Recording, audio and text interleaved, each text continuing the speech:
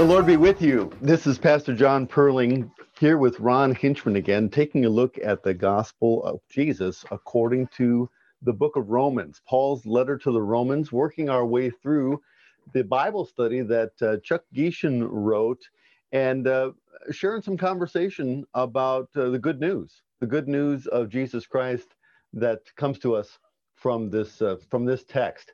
Today's focus is on the idea of the gospel of God, being the power of God.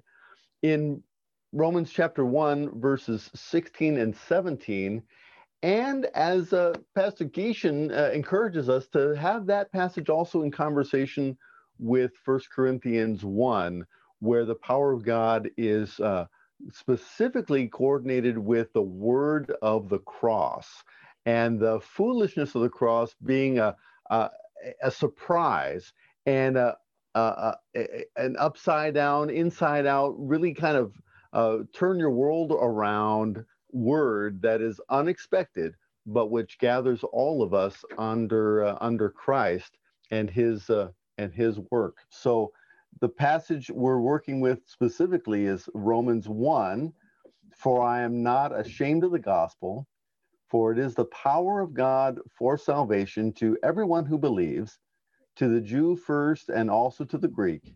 For in it the righteousness of God is revealed from faith for faith, as it is written, the righteous will live by faith."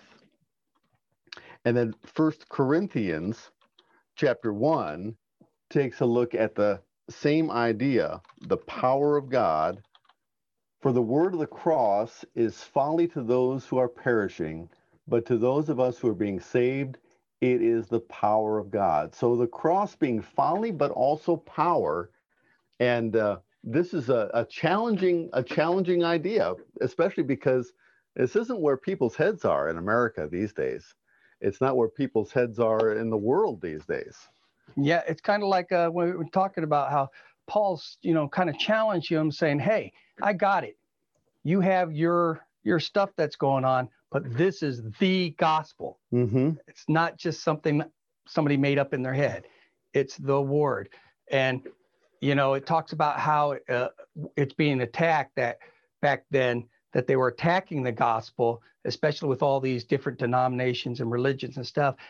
But aren't they doing that today? Mm-hmm. Aren't they attacking the gospel today? We see it in the media, the news all the time. Mm-hmm. It's like people are becoming afraid to say anything about God Mm-hmm. on the national stage or even in the private stage because they don't want to offend somebody. Well, sometimes the gospel offends. Yeah. It is what it is. We Right. can't do anything about that because God's a straight shooter. Yeah, you were talking too about, and throughout church history in general, to try to get at a straightforward presentation about Jesus, to say, look, this is God who became a human being for us. He's done the work of our salvation. His death on the cross pays a penalty that our sin earned. His resurrection provides a new open door that he himself carries us over the threshold and brings salvation to us. Every time that message comes across, somebody wants to kind of chip away at it a little bit. And in Paul's time, it was a matter of trying to help people understand that they were not the ones who were in control of their own salvation. Later on in church history, there was controversies about whether or not Jesus had done the whole job, whether he was truly God or truly man, or whether his work was sufficient. And now people too today will say some of the same things about not being fully on board with the plan that God has laid out for us. But when you look at this, we were talking earlier, I do believe that this, sometimes Paul is very prophetic in nature, and where he's prophesizing things that are going to happen in the future, because you can kind of see it coming down the road. Yeah, he sees it coming down the road. Yeah. And we were talking like, they did finally come to a decision at the Council of Nicaea to say, we're going to do the triune God. God of God, light of light, very God of very God. Right. Yeah, right. We're not playing games anymore, because this is what the gospel says. And even now, we're talking hundreds of years later, people still twist it to the way they want. In the military, you have, the gospel is God's word. God says this is how it's to be done. It's law at the same time gospel. And this is what I'm giving you. Yeah. This is the whole package. Here's the whole package. I'm not hiding from you. Yeah, right. I like to say, like in the Army, we always say, I got your back. And sometimes we'll say way back as a joke. But in this case, God's right. I got your back way back. God's right on your back the whole time. And so in today's society, I think that people, this is what the gospel says, but this is how I'm going to teach it, because I think this will lessen the blow for those people that are on the fence. Do we really want to? Yeah, right. Do we want to lessen the blow? Right. I was comparing it to like an Army PT test. The Army gives you standards. You have to get 180 on this PT test. If you don't get 180 on this PT test, you get in trouble. If you get over 180, you shouldn't get in trouble, but some people will still get in trouble because to that commander, they didn't give their max. The gospel is not like that. The gospel is this. This is what the gospel is. It's not straightforward. It's not this on the left. It's not this on the right. You don't have to add anything to the gospel. It's not like adding sugar to coffee. And some people want to do that when it comes to the gospel. And you can't. And so in today's society, I think that we've become a society that's, we know what the gospel is, but some individuals are afraid to preach the gospel for fear that they might offend. And like I said, sometimes gospel is offensive to people. Some of the ways that happens where Jesus becomes a provider of good advice, right? And certainly there's wisdom to be had from Jesus' teaching, but the main component of Jesus' teaching is his death and resurrection for the sinner, to give eternal life. And it's because of that all the other things are important. But if we make the secondary thing the only thing and forget about why Christmas leads to Good Friday and Easter, then our own appreciation of Jesus becomes kind of just as a kind of a guru or an advice giver and a life coach.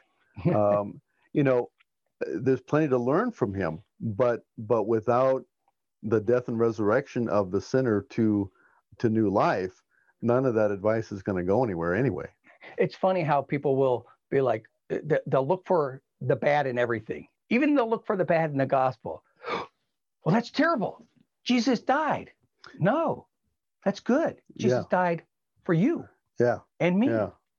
And so I always laugh when they always focus on that. And, what's the power of God? The power of God is the word. And I think right now that there's a lot of entities out there trying to twist what the word is back to their own version of the word. And you really can't do that. I always laugh because it's a true saying. A lot of soldiers end up finding God in the foxhole.